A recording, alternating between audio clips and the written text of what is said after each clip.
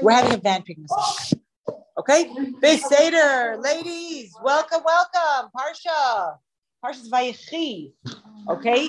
This is Parsha and Bereshit. Could you believe it? No. Wow, the last Parsha. So last Parsha in Bereshit. So besides having to get through our whole Parsha, we have to look at Bereshit as a whole. This Shabbos, if any of us make it to Shul, and I'm not judging anybody who does or doesn't, when we finish the Parsha, if you go to the end, it says, it's going to say, blah, blah, blah, over here, the last pasuk, it says, about the Chazan, the Valkyrie is going to read, Vayamas Yosef ben Mea v'Eser Shanim, V'yichantu Yosef v'yisem ba'aron b'Mitzrayim, and everybody's going to scream, Chazak. oh my gosh. Lame. What are they going to say? Chazak, Vinny, Chazak. They're not going to we're still asleep. What? Mazik Hashur. And therefore, okay. I'll remember that one, Noah. Chazak, finit chazek. Okay, so chazak, ladies, stick with me. So chazak, finit chazek means that we should be strong, we should be strengthened. And there's a whole conversation about, well, obviously, why do we say chazak, finit chazek? Who are we talking to? We say to be strong. So a lot of the commentaries talk about, we're talking to Torah. We're talking to Torah itself to be strong. Torah Shebachtav, the written Torah, the oral Torah, and the Chazek, and therefore we will be strengthened. But I'm going to give you we're going to start with a plug and a bracha. In case any of us make it to Shul, and I do say that with a high degree of skepticism because I don't think I'm planning on moving, so I just assume everybody else wants to stay on their couch. But in case we do, there is an incredible power being belted out by every single community that you go to. And what they are saying to us is, chazak, v'nit chazek, to be strong, and to be strengthened. And my bracha to us, whether we actually make it to Shul, which is better, or even if you just are sitting at home and thinking the intention, what do I want the blessing of the community to be strengthened in? Because everybody's going to shout out, be strong, be strengthened. If I think for a second, okay, more than a second, about something in my life that I want to tweak, and I need that extra boost of the whole community cheering me on. They don't have to know what it is. They're not don't say it. You don't need to say it to anybody, but I will know that they are blessing me, that we are blessing each other to be strong, to be strengthened. Let's use that energy. Let's use that power. Something that we've been trying. There's something that we want to do. It doesn't be the major, biggest, most massive thing. Something, a step that I wanted to take that I need a push to get me over the finish line. This is the week that we're literally everybody, even in the calmest little show, they're going to be shouting. So take that energy and say and use it. Let it be focused. Let it be. Manifest. Help them manifest what it is that you want to be doing, because it's there. The bracha is there. We might as well tap into the energy of it. Okay. So the other thing that we're going to have to do, what we're going to do after, we'll do it for a second first. Yeah, we're going to go backwards for a second. But the other thing that we have to do when we say chazak, when we have chazak, and this is the end of we're closing the whole chumash. Well, not the whole chumash. Chumash Bereshis. We're closing Chumash Bereshis. We have to take I'm losing my words. We have to reflect backwards, and we have to say, what does the whole book look like? But what is the whole book teaching us, and what is the whole book speaking to us? It's not just this parsha. We also have the whole book that we need to reflect back on. So two things I want to say. The book of Bereshis is called it's not called Bereshis in the Gemara and by the Chachamim. It's called Sefer HaYashar, which we've discussed. The book of the upright, the people who walk upright with God, and it goes from creation all the way to the formation of the what will be the Jewish people. Right? We start with, in the beginning there was nothing, and God created heaven and earth, and it finishes off with the tribes coming down to Egypt, the beginning of their exodus, and the really the beginning of the Jewish people, the formation of what will become the Jewish people. We could argue whether they are the Jewish people, whether they're not the Jewish people, but this will definitely become the Jewish people. And that growth process, and one of the things that we're actually going to see in this week's Parsha are the first brothers that are actually going to get along. It's going to happen in this week's Parsha. And so in this place, I think when we talk about how we walk with God, this is the way we want to do it. Not like this. Like this. We're proud Jewish women. We have a relationship with Hashem. We're walking tall. We're walking strong. We're proud of who we are. We're working on who we are. This is what Bereshit is teaching us, where you are taking this big world creation and we're really bringing it into what does it mean to us, the Jewish people. So I want to give us all a bracha that we, not that we find our spine, we have our spine, but to not be afraid to use it, to not be afraid to stand up tall and straight and say, this is who I am, and this is what I believe, and this is where I'm going, and this is my relationship with God. And to be blessed when we do that, when we can say, this is it, this is who I am, to take a taste from the Sefer HaYashar and to really bring a little bit into our own life. So now let's go into our Parsha. Parsha's Vayechi, okay? You got to open your Chumash for this, because Rose, you're not going to see what's flying. One of the things you may or may not have noticed in general, when you look through a Chumash on the Hebrew side, that it is scattered with random P's and Samachs. Did anybody ever notice that? Yes, just on Right? There are these random, like at the end of a verse, you're going to find a Pei, you're going to find a Samach. Of course, right now I can't show you an example because, okay, you got one? Give me a chapter and a verse. Mem Chet Aleph at the end. Mem Chet. Of course, I can't find anything. No, it's Mem Zayin. Yeah, it's right before. It's right before. It's Mem Zayin. It's right before Mem Chet Aleph. It's right before Mem Chet Aleph. Yes. The end of Mem Zayin. It's sometimes in that Chumash, it's hard to figure out where it's coming and going.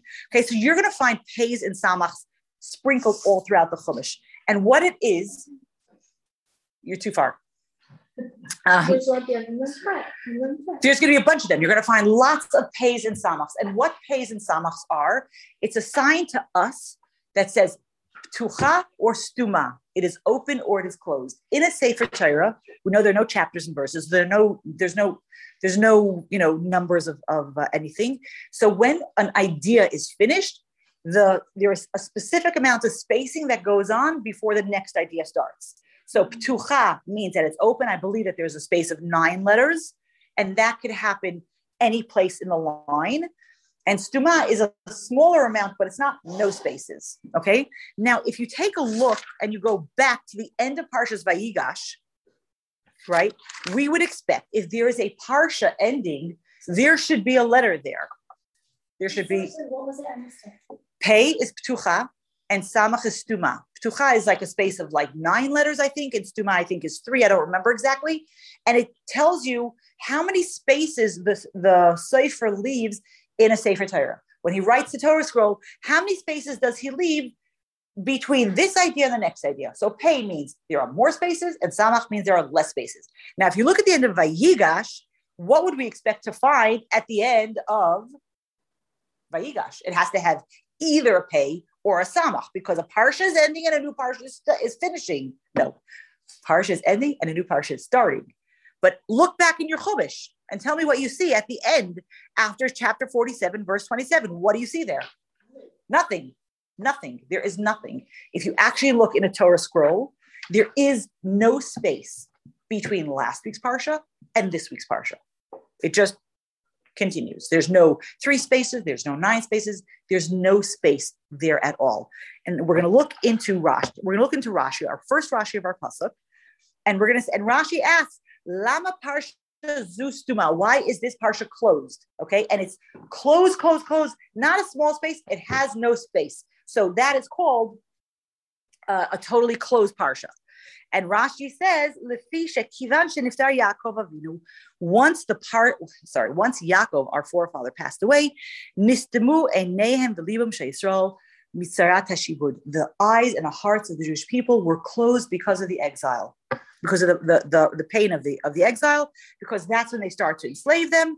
Another thing that Rashi says, Shebikesh legalis, that Yaakov wanted to give to his children the end of time, and it was taken away from him. And that's from the Bereshit Rabbah, that's from the Medrash. So Rashi is going to give us two things. So the first thing that I want to tell you is, yesh kazeh davar, there is such a thing of spaces in the Torah. This is the only Parsha that has no spaces. So it's considered totally closed. We know that a new Parsha started because we have a breakup also from Moshe. So that's how we know that it's going to happen. But in a Torah, there is no symbol, there's no place for this. What does this mean? So we're going to talk about the second thing that Rashi does, that Rashi brings down, and I will get back to the first thing he says, but remind me if I don't, because it's towards the end of the Parsha. Okay? So what does it mean? So Yaakov's, now it's at the end of his life. Okay, it's talking about Vayechi Yaakov. He lived in Yaakov for 17 years, and it tells us he lived for 147 years. He's at the end of his life, and he wants to start putting his affairs in order. And the first thing he wants to do is he calls all his children. He wants to, Rashi says, he wants to tell them, when is the Kates? When is this going to end? When is this gullus going to end? There's a whole debate on the Mefarshim. Did he want to tell them when they were leaving Egypt? Did he want to tell them when they were leaving the final the final gullus? What was he wanting? What was he wanting for that to make sense in English? What did he want to tell them? But Hashem took away his Ruach HaKodesh and basically is telling him, you cannot share this information. Now, why does Yaakov have this information? Yaakov has this information because we discussed this briefly last week. Mitzrayim was not an exile for him. Yaakov had his best years in Egypt. Everything was fantastic. The family was united. They were learning. He was learning Torah with his grandchildren. The Medrash tells us that Yosef's son used to come and learn with his grandfather. He stayed in Goshen. He learned with his grandfather. Like, this was ultimate nachas from a child who disappeared for 22 years. He did not think he was ever going to see him again. And now to be learning Torah with that child's child, wow. This Yaakov's time in Egypt was amazing. It was, so Rashi says, the best years of his life. Egypt for Yaakov is not a challenge. It's not his exile. He is, Hashem, last week's Parsha, which we pointed out, that Hashem says to Yaakov when he's going down and he's afraid, he says, don't be afraid. Yosef's going to put his hands over your eyes. You're going to be shielded from everything negative. You're not going to see anything bad. You're going to just have it's going to be amazing for you. So because it's not his exile, he knows when it's going to end. What is the definition of exile? The definition of exile is, how long is it going to be? We have a friend. He was trying out for special forces in the Israeli army. And at one point, they told them, start crawling. They didn't say crawl for 5 days, crawl for 100 days, crawl for 5 miles. They didn't say anything. Start crawling.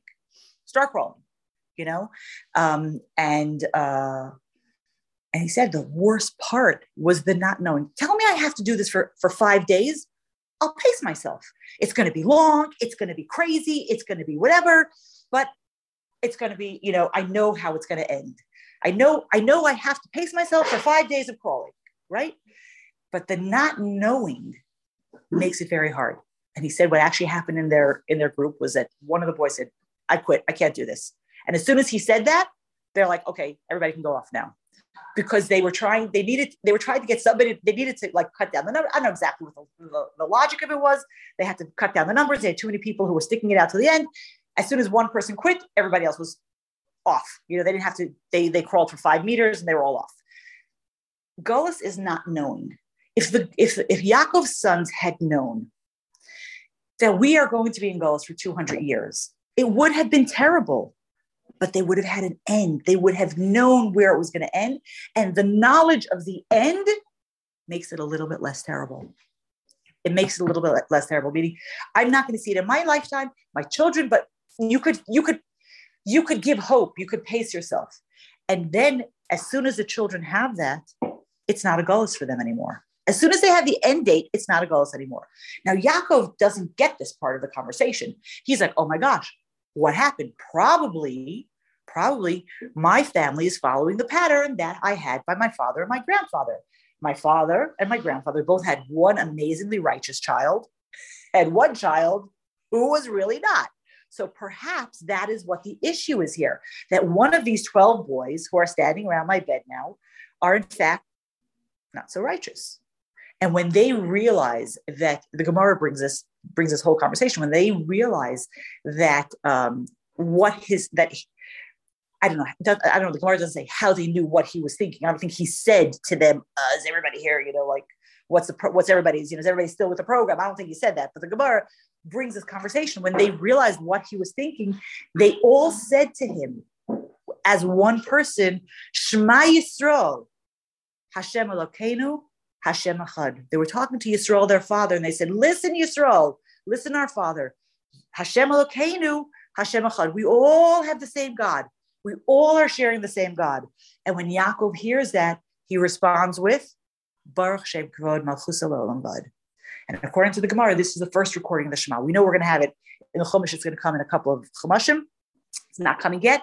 But according to the Gemara, this is the first time we have this interaction. It's the first time we have the Shema. It's a conversation, an intergenerational conversation. And one of the things that, the more modern commentaries talk about, that we really have two relationships with Shema. We have the Yaakov conversation, where Shema is reaffirming our familial connection to Hashem and that generational continuity, and where Moshe brings Shema, it's about accepting the oneness of Hashem and the bigger global picture, and really we have to look into both of those things. When we say Shema, we have to have both of those things. Yes, we're accepting Hashem, the God, the King of all the everything, the Hashem of the seven heavens and the earth and the four corners of the world, which we talk about, but also like Elokeinu, my God, Shema Yisrael, like I'm in this relationship, and we really have both of those things. Parenthetically, I'll take your question in a second, Rivka, but parenthetically, the Gemara, they have the question of when we say Shema I'm literally losing my words. When we say Shema on a daily basis, we say Baruch Shem quietly. We don't say it out loud, because the Gemara asked the question. Yaakov said it out loud. Moshe didn't say it at all. What do we do? So the compromise is that we say it under our breath, except for one time a year. When? On Yom Kippur. On Yom Kippur, we go back into either the angelic state, which is what we all talk about, or the Yaakov state of going and saying it out loud. What does that mean? Baruch Shem Kavod, blessed is your name. Baruch Shem Kavod, blessed is the name of Hashem. I got to look inside. I can't remember it, but I can't translate it and say it. Baruch Shem Kavod, blessed is your glorious name forever and ever. Right? Glorious, the name of your glorious kingdom. The name of your glorious kingdom, what she said. Okay, so that's the beginning of our Parsha. Our Parsha is going to deal mainly with Yaakov's final time. It's not so clear how long it's going to be. It's going to be a week or whatever, But it's a short, like that's the bulk of our Parsha. The first thing that happens is that he calls Yosef, and he says to him to please do not bury me in Egypt. Do not bury me in Egypt. Please take me back to where? Hebron. Exactly. Take me back to the land of Canaan. Bury me in the Maras Machpelah. And he asked Yosef to swear that he's in fact going to do that. And Yosef does agree to it. What's interesting, if you're following along with me, chapter 48 picks up, meaning we have this interaction that Yaakov asks Yosef to bury him over there, and he swears. And then we have that Yosef finds out that his father is sick, and he brings his children to get blessed by his father. And then in that interaction, he let's go through it a second so I make a little bit of sense. Okay, so Yosef says he hears that his father is sick. If you're following Memches, he takes his two children, Menashe and Ephraim, and Yaakov hears that Yosef's coming with his children, and he strengthens himself and he sits himself up, and Yaakov starts giving him some history that Hashem appeared to me in Luz, and he blessed me, and he said that I'm going to make you very multiple. No, that doesn't make sense. I'll make you a lot. I don't know. Somebody look for the better English.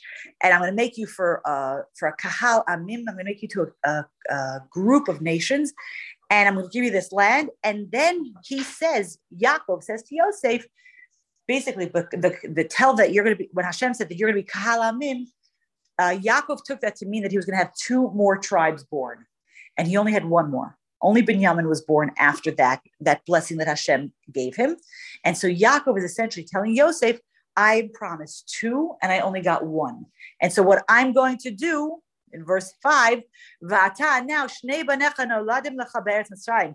The 2 children who were born to you till we got here, before the family came here, liheim, they're mine. Ephraim, Umanasha, Keruvin, Ukashim, and Yuli.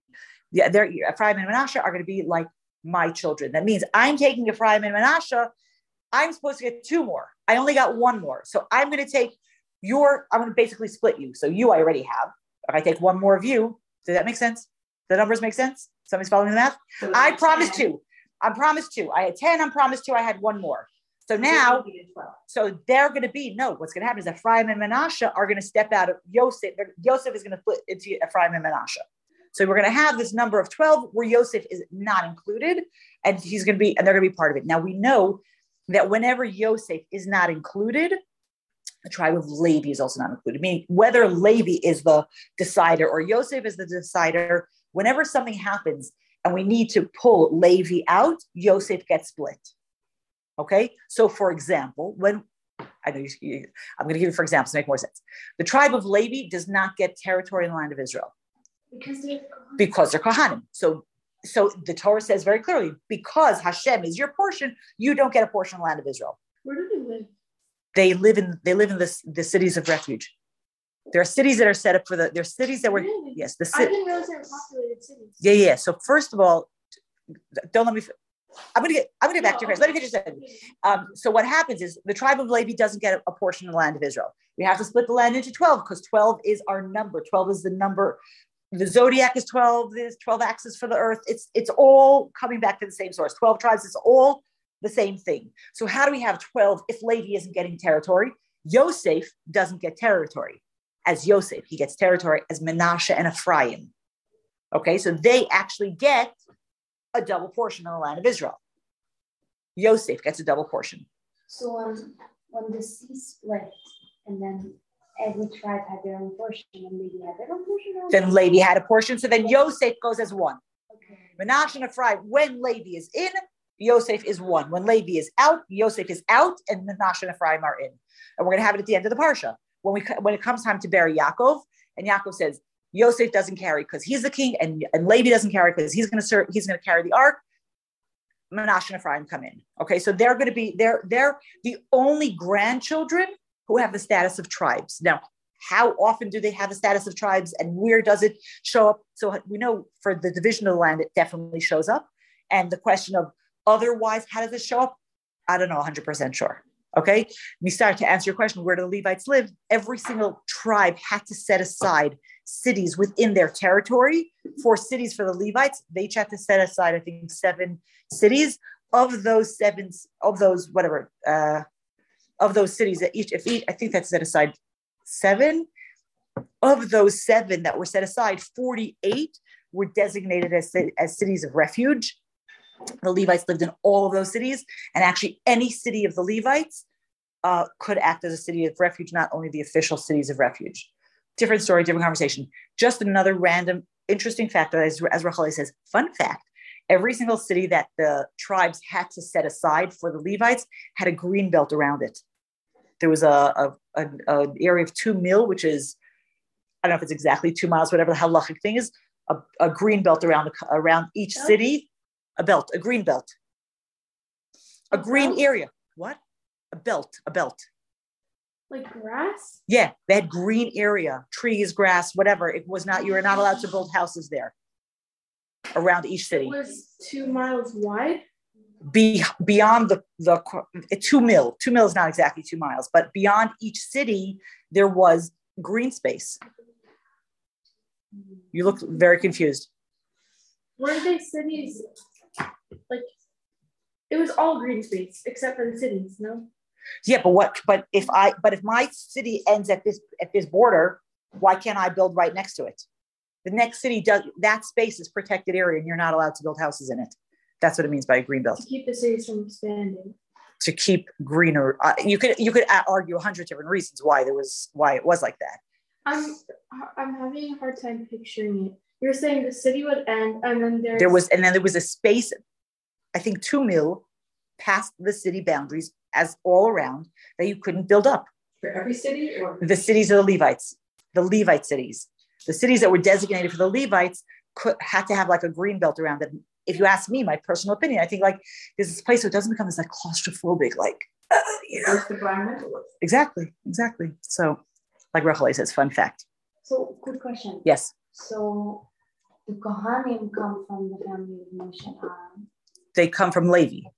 The Kohanim only come from Aaron. So, ladies. The tribe of Levi. Yeah.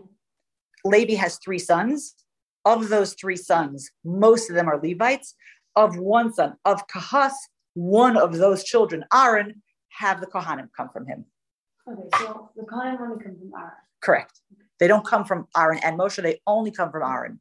But they're all under the subheading of Levi. So Kohanim and Leviim all live in these cities. They don't have their own cities. Oh, Kohanim also. Kohanim and Leviim. Yeah, where else are they going to live? Meaning they're all the Kohanim were in the Beis Hamikdash. No, they had turns where they worked in the Beis Hamikdash. Once the community got bigger, meaning when you had, Aaron and his 2 sons, like they were on duty all the time. But once the community got bigger, they had mishmarot. They had week. Each family had a week that they did service in the Beis Hamikdash, except for like the not the high house, like the Shalosh Regalim, when it was so many people coming, all hands on deck. Anybody who wanted to come could come. They talk, the Gemara has a whole discussion about Korban Pesach, the lines of the Kohanim and the Leviim and how they were doing the service. It was like, you needed a lot of people there. But regular, Monday, Tuesday, Wednesday, like not a holiday, it was just one family was on call for that week. Like rotation. Yeah. It's called mishmeret. It's called a watching. Who organized it? Was it like on a piece of paper? I don't know. I will look into that for you. I don't know who organized the mishmeret. I'm going to just write this down because I'm never going to remember. Does anybody have a scrap of paper that I could write on? Thank you. I've learned not to trust my memory for anything. Who organized? Okay.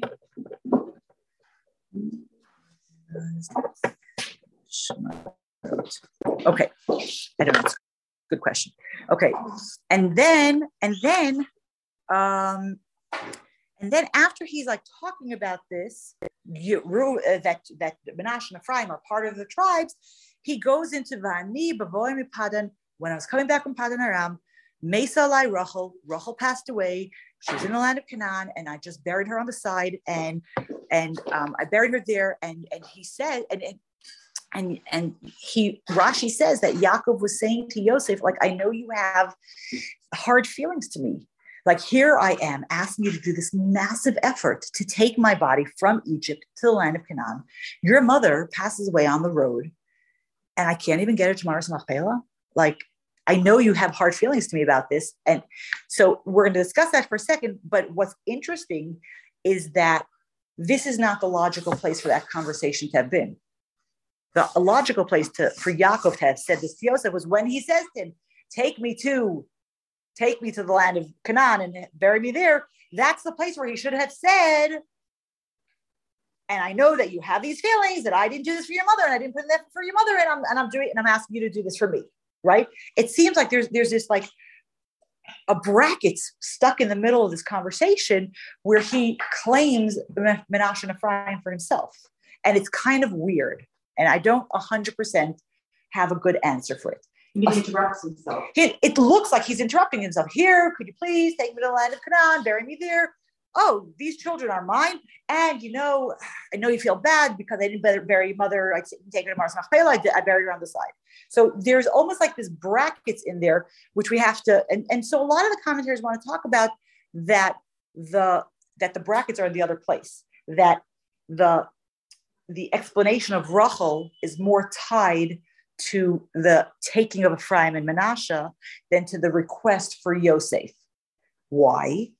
Because we know that Rachel she wasn't the first wife that he married, but she was the Akeret Bait. She was the mainstay of his house.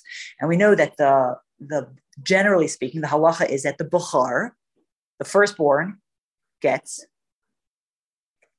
Anybody remember? What does Bukhar get? Double portion. A double portion. A Bukhar gets a double portion. That means somebody passes away and they have 5 children. They divide their estate into 6. Halachically, you don't have to do this with all your money. It's a different conversation. We're not going to take the time now, but officially you're supposed to divide your estate into 6. The Bukhar gets 2 and everybody else gets 1. So a lot of the Mefarshim say that the taking of Ephraim and Manasseh into the tribes is giving Rachel's children the double portion, because she was his main wife. Was Yosef the first child? No, Reuven was the first child, but Rachel is getting the rights of the Bukhar. And so some of the Mefarshim talk about that. There's a lot of other conversation. I'm not going to get into the whole conversation about all different other stuff. I thought that was just one nice thing over there. And now he's going back to the boys again. Okay, now he's going back to the boys again. He wants to know who they are. And Yosef gets nervous. What do you mean? Who are they? You've been learning with my son for the last 17 years. And so Rashi says that he brought his ketubah. He showed that these children were legitimate. And again, Rashi brings that there was a place where Yaakov lost his prophecy when he saw these children. He wanted to give them blessings and he lost his prophecy, which made him nervous. And he was looking long-term. A tzaddik doesn't just look at the children who are standing in front of him. He was looking long-term, and he saw that from each of these children, there were going to be very, very, very terrible people coming out. Very, very terrible people. And Yosef essentially says to him, Yosef's answer, if you see in verse 9, Yosef says, these are my children, Asher Nasani Elokim Bazeh, Hashem gave them to me. And then he says, take them and bless them.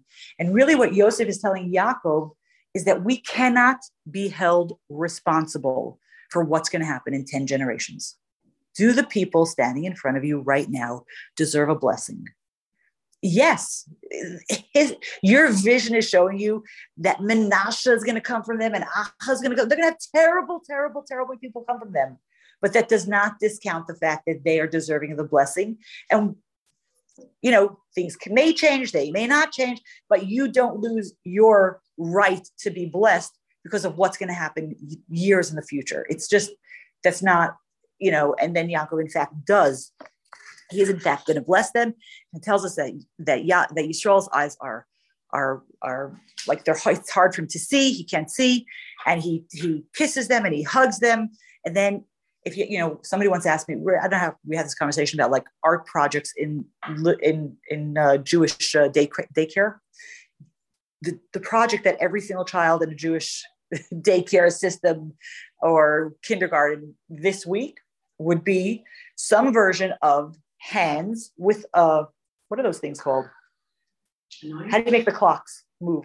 What's that? It's like a fastener, and the hands are movable, right? Because now we're going to come into this very famous scene of Yaakov blessing Manasseh and Ephraim, and the Torah goes to a lot of length, many, many psukim, how Yosef takes Manasseh on his left, which is his father's right, and he takes Ephraim on his left, which is on his right, which is his father's left. They're facing each other. Yaakov and Yosef are facing each other, right? So he takes Manasseh on his left, so it's his father's right. He takes Ephraim on his right, which is his father's left. I hope I don't offend any of the lefties. Do we have any lefties in this room? The right in Judaism is considered the more dominant hand. That's why we talk about mitzvahs we always start with the right. It's the chesed side, if you look from Kabbalah. And so so Yosef sets up the children so that it's easy for Yaakov to go like this and bless. The oldest child will get the right hand bracha and the younger child will get the left hand bracha. Okay? And what does Yaakov do? Sikel es yadav, crosses his hands, and he puts his right hand on the younger son and his left hand on the older son. And Yosef says, no, Dad. No, Dad. That's not how it's supposed to go. And the pasuk says that he tried, Vayikach Yosef eshnei. Oh no. One second. Over here, in Shlishi, in verse 17, Yosef sees that he put the hands in it, and he says, no, he says to his father, Lo kenavi, that is not what you're supposed to do. Put your right hand on top of his head, right? And Yaakov says, I know what I'm doing. Yadati b'ni yadati. I know what's going on here. I know what the score is. He's going to be great, but his brother is going to be greater than him. I want to sit on this for a second. A couple of things. First of all, I'm just trying to keep things organized in my head so that everything makes sense. One could say, if Yaakov knows the score and says, you're the younger one's going to be the greater one, why would he not just tell Yosef, switch the kids around? Put the younger kid on my right side, put the older kid on my left side. So it's easier for him. So Rav Druk says, because that would have been very, very embarrassing for Menashe. Menashe is the older son. And to say, switch places, so Yaakov, who's 147 years old and on his deathbed, is still aware that I'm not going to insult or, shame my grandson, I will inconvenience myself. Could you imagine having to hold your hands long enough like this to give a bracha? It's not easy. It's not easy for me, and I'm not 147 years old. I would rather inconvenience myself than shame this child by saying, oh, no, I've got to switch this around. So that's one thing, which is a very interesting thing, I think, to think about. Stam, as Rachel says, fun fact, who's going to come from Ephraim? Who's going to be the greater? No, Ruth is not. Ruth comes from Moab. Who is going to be the leader that comes from Ephraim that Yaakov's like, wow, shining star? Moshe? Nope. Joshua. Yoshua comes from Ephraim. Yeshua is going to come from, and Yeshua is going to have power. We know in the Navi talks about during the war, he stops the sun. He does that with his power as a son of Yosef. He's like Ephraim, who Yoshua is going to come from him. Enkamo Yoshua. There's going to be nobody ever. There Moshe, Yoshua, and that was the two biggest prophets that we're going to ever have. So because Yeshua comes from Ephraim, he's going to be the greater one. There's a Torah from the Degel Machan Ephraim, who is a grandson of the Baal Shem Tov. He's the son of the Baal Shem Tov's daughter. And I don't remember his name, and I should have written it down, but I thought I was going to remember. And guess what? I didn't remember. But he wrote a sefer called the Degel Machan Ephraim. And in this sefer, he writes about this particular area that what is the source of their names? If you remember Menashe and Ephraim, what is the source of their names? Right? Menashe was Kinashani Elokim es Beis Aviv es Amalai, that Hashem made me forget everything and all the pain and the trauma of where I was growing up. And Ephraim's Kihifrani, Hashem made me fruitful. Hashem made me multiply, and I was able to be productive and everything.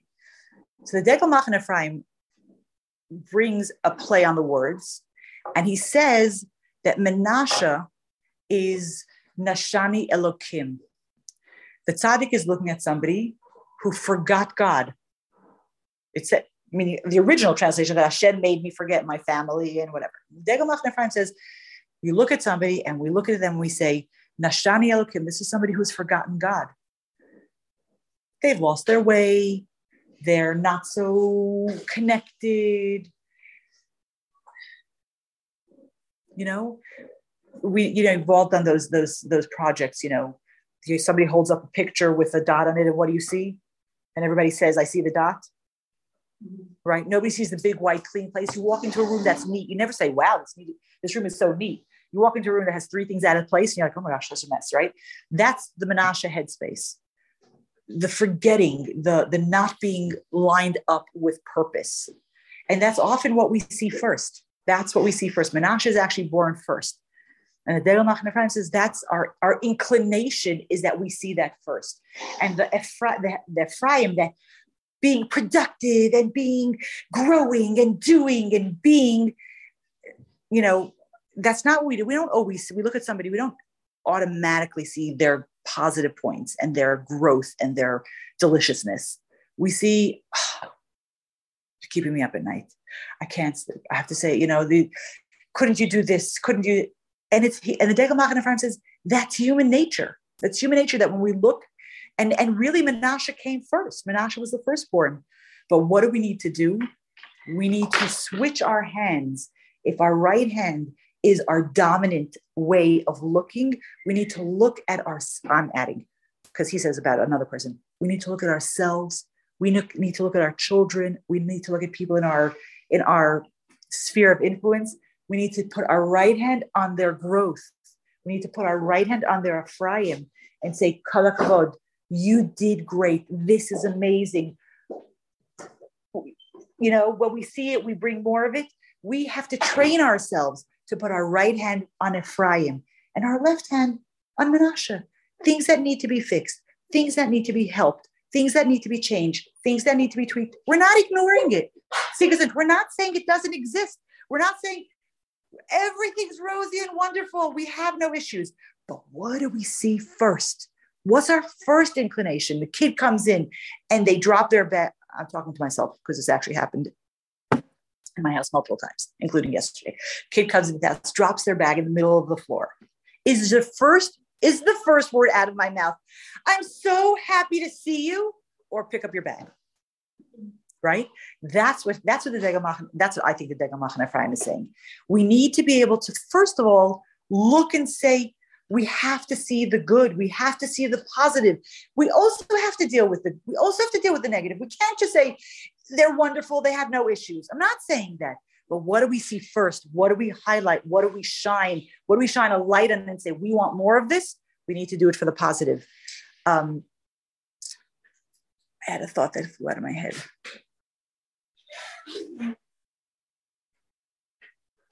Oh, but in case we want, so then you say, why we should just ignore Menashe.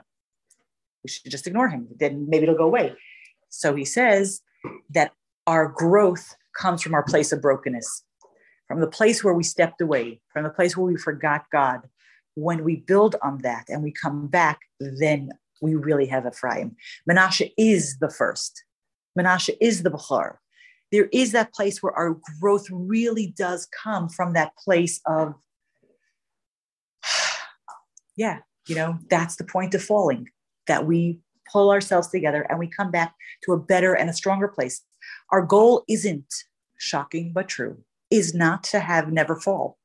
That's not the goal. The goal is when we fall, can we shake ourselves up, and can we shake ourselves off, and can we get up, and can we continue? Because that's the test.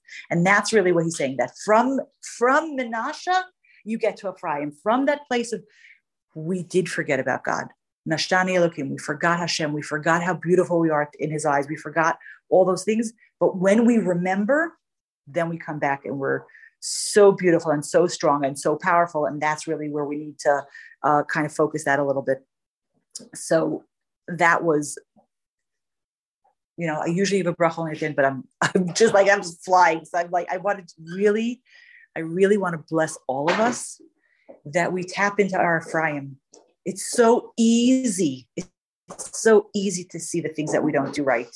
It's I don't know why it is, but I know we've discussed this before. It's just so easy to see the things that we didn't do properly. And I want to give us a bracha that we look at ourselves with kind eyes, and we look at ourselves and see the things that we're able to do. The things we need to tweak, okay, tweak it. I'm not saying not to, but first and foremost, look at ourselves as beautiful, capable women who are able. And then we're motivated to tweak. If we're just terrible people, why would we want to change anything? It's like, give me some more chocolate cake, right? But if we are strong and capable and beautiful, and we want to do, and we do so much good, and then I'm inspired to pick up, where I'm slacking off. It gives me inspiration to pick up. So I want to give us all that bracha really to see that we are amazing, and that to Hashem, each and every one of us is beyond value. And we should be able to see ourselves like that also. I said to Sarah, somebody said, I said, happy birthday. Somebody said, oh, it's your birthday today. I'm like, no, but I woke up. So doesn't that doesn't that count as a birthday a little bit? So I'm sharing Sarah's birthday from that. It's not my birthday though. And then we have, so that's one. Then the other thing we have over here is that Hashem. And Yaakov says to Yosef, in addition, that when people want to, first of all, the bracha that he actually gives Menashe and Ephraim is very famous. Hamalach Hagol. They see the angel who guarded me should bless these children, and you should call my father's names, and they should multiply like fish in the midst of the earth. Whatever they get a beautiful bracha. And then Yaakov also says that when people want to bless their children, they are going to use Menashe and Ephraim to bless them, right? When we bless male children, what do we say? Anybody? What do we say? Yisimcha Elokim Ke'Ephraim Menashe. And to a girl, we say, right? So when we want to bless our male children, we say that God should make you like Ephraim and Menashe. And first of all, we put Ephraim before Menashe, which is how Yaakov did it. But I want to also highlight here a thing that we spoke about, that Menashe and Ephraim were the only two grandchildren who were born away from the family. And they were able to be proud, strong Jews, even without the family around them. And that is what the blessing that we're really giving our children, that no matter where you are, no matter what circumstances you find yourselves in, no matter where you are, no matter what you do, you have the ability to really be productive, to really be amazing, and to really shine. It doesn't matter. We could come up with 500 excuses of why we aren't capable of living up to our potential. But Menashe and Ephraim tell us, if they could do it, we could do it. They grew up in Egypt with no family, with nothing. They grew up with their parents, but there was no support system at all. And they were able to be strong, proud Jews. There's no reason why we can't do it, no matter where we are, no matter where we live. Okay. The next thing that happens is that Yaakov calls all his sons and he gives them all blessings. We're not going to go through all the blessings because we have 4 minutes left. Some of the blessings don't actually seem like blessings. Reuven and Shimon and Levi, he kind of tells them off. He says Reuven is impetuous, and Shimon and Levi, which is so interesting, because it's like very modern psychological thought. But Yaakov says it to them way before modern psychology. He says to Shimon and Levi, Aror apam, cursed is your anger. He talks about their anger. He doesn't talk about them being bad. He says that your anger is gets you into trouble. When we talk about not labeling a child, label the behavior. So Yaakov led the way for us on that one. Goes through all the children, gives them all different blessings. He gives long blessings to Yehuda and to Yosef. And at the end of this, he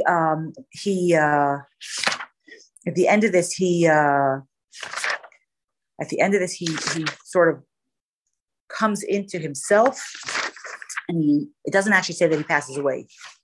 One second, let me find the end where so chapter 49, verse 33, Yaakov finishes giving, he finishes giving his blessings to all his children, and he gathers in his legs, and vayigva vayasaf elamav, and he sort of expires, and he is gathered unto his people. And Rashi points out that it doesn't actually say that he died.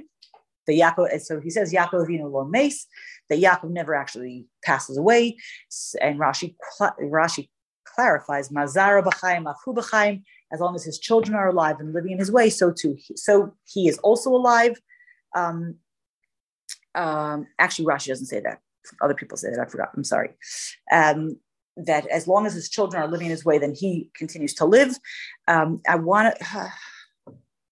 and then there's a whole how they go about taking him, and they bury him. There's a whole conversation which we missed. The Egyptians embalm him, and they take him up to they get him up with great pomp and ceremony. Yaakov actually set up exactly how he should be carried and who should carry him on what side. And years later, when the Jews are going to be in the desert and they set up their encampment in the desert, they're going to copy the directions that Yaakov gave. So when he said, Reuven and Shimon and not Levi, Reuven, Shimon, and Dan, I think, whatever the directions are, I forgot. I usually have this in my, the easy ones to know is Ephraim, Menashe, Ephraim, Menashe, and Benjamin have one side. He gave everybody the sides. When the Jews are actually going to set up their camp in the desert, they're going to copy that formation, and they take them up. Yosef doesn't carry, Levi doesn't carry. So one of the questions that we started off is the question that gets asked is why do Yosef and Levi not carry Yaakov? Why are they not part of this, such a mitzvah to help your parent get buried? And because the beginning we say that when Yaakov passes away, the exile gets worse. So Yosef and Levi, who do not experience exile in Egypt, cannot be part of the procession that carries him out. They cannot be part of the procession that makes the exile worse, meaning Yosef's not going to be involved, and the tribe of Levi doesn't end up doing any of the work. They never signed up for servitude. They never end up working. So they're not allowed to be part of the, making the gullus worse for anybody. And then they come back. And then when they come back, there's a whole incident with Yosef and his brothers, which we don't have time. I want to finish the Parsha and say that Yosef tells his brothers, and he tells his children, we're going to go all the way to the end of the Parsha, that chapter 50, verse 24, Yosef says to his brothers, I'm going to die. He actually dies the first of all the brothers. He dies as 110 years old. So he is king. We talked about for 80 years, right? He becomes king at 30. So he's king for 80 years. He's king for over 50 years after his father passes away. Tells his brothers that I am going to pass away. And he says, Pakod Yifkadeschem, Hashem is going to remember you, and he's going to take you out of here to the land that he promised to Abraham, Yitzchak, and Yaakov. And he makes them swear, and he says, "Pakod yifkod elokim eschem v'halisem es asmosai mizeh." When Hashem remembers you, you should please take me out of here with you. Parenthetical and spoiler for next week: when Moshe is going to come back to redeem the Jewish people, he's going to use that expression of Pakod yifkod. Because when Yosef tells his brothers, Pakod Yifkod, Hashem will surely remember, he is in effect telling them that the Redeemer will come and he will have to have these code words. If somebody comes to take you out and does not use these words, they are not the real McCoy and do not follow them. So when Moshe comes, he's in fact going to use that same expression. And the other thing is that Yosef, and this is such a powerful thing, Yosef, who is the king of Egypt for 80 years, king, second in command, whatever. He was a big shot there. He tells his children to tell their children that when you leave, take me with you. That you look at me and you say, you have reached the heights of power in this country. You are so entrenched. And still, this is not my home. This is not where I'm going to be. This is not where I'm going to be staying. And if that's true of Yosef, how much more true is that going to be for all the other Jews in the land of Egypt? In case we want to make sure, okay, forget about the slavery, which definitely assured it, but in case we want to make sure that the Jews never become so entrenched in Egypt that they don't want to leave, because we've had this experience. When the Jews come back to build the second temple, a huge majority of the Jewish people do not leave Babylonia. They're happy, they're settled, they're part of the culture, they have their Torah, they have their stuff. So one of the things that Yosef is giving the message to his children, this is not our place. We will never be, this is never going to be our place. And when you leave, it's not practical. You're not going to be able to get me out of Egypt now. Please take me with you. And essentially we end up having these two tzaddikim. I'm sorry, I'm taking one more minute of your time. We end up having two tzaddikim who are tied to the Jewish people, who are in two positions to help them. We have Yaakov, who is buried in the land of Canaan, who stands as, like the Medrash says, he stands like when you see somebody drowning and you stand on firm ground and you throw a lifeline to them so you could pull them in. That's Yaakov. He's in the land of Canaan and he's there advocating for his children. And you have Yosef, who is buried in Mitzrayim. He's in exile. He's a place for the people of Israel to come and to daven and to say, Yosef, you got to pull some strings. We got to get out of here. This is enough. This is enough. This is enough. So we have two tzaddikim who actually help the people in different ways. One who stays with them, and one who is on the solid ground, ready to pull them out. And this is where our parsha ends, where Yosef is actually buried, and he's put in. They embalm him and they put him into Egypt. And really, really, really, that is the biggest consolation for the Jewish people, that Yosef stays with them. He doesn't leave them. In case you want to say, oh, everybody's leaving and we got stuck here by ourselves. No, Yosef's like, I'm here with you. I'm going to stay with you. You might say, oh, practical reasons you couldn't take him, but spiritually, Yosef is there with them, giving them strength while they're in exile and while they're suffering. He's there, and he's like, and he gives them the promise: we are going to leave. I promise you. And when you leave, take me with you. And that's where our parsha ends, and that's where our chumash ends. I want to give us one last bracha. One last bracha. Why not? Right? I give one last bracha. That wherever we need to pull our strength from, whether we pull our strength from somebody who's the tzaddik who's standing on firm ground and pulling us out, or whether we go to kivrei tzaddikim, to people, we should know that wherever we are never alone. We are never alone, no matter where we are. I'm not saying walk down dark alleys by yourself without, I'm not saying that. But we need to know that wherever we are, and whenever we're in a place of struggle, whenever we're in a place of doubt of what I should do or where I should go or what I should do, we should know that we always have support, whether it's somebody who's there throwing us a lifeline, whether it's somebody, a tzaddik who's davening for us, whether it's the people that we love who are our support system, who are cheering us on, whether the people we need to reach out for the support that we have.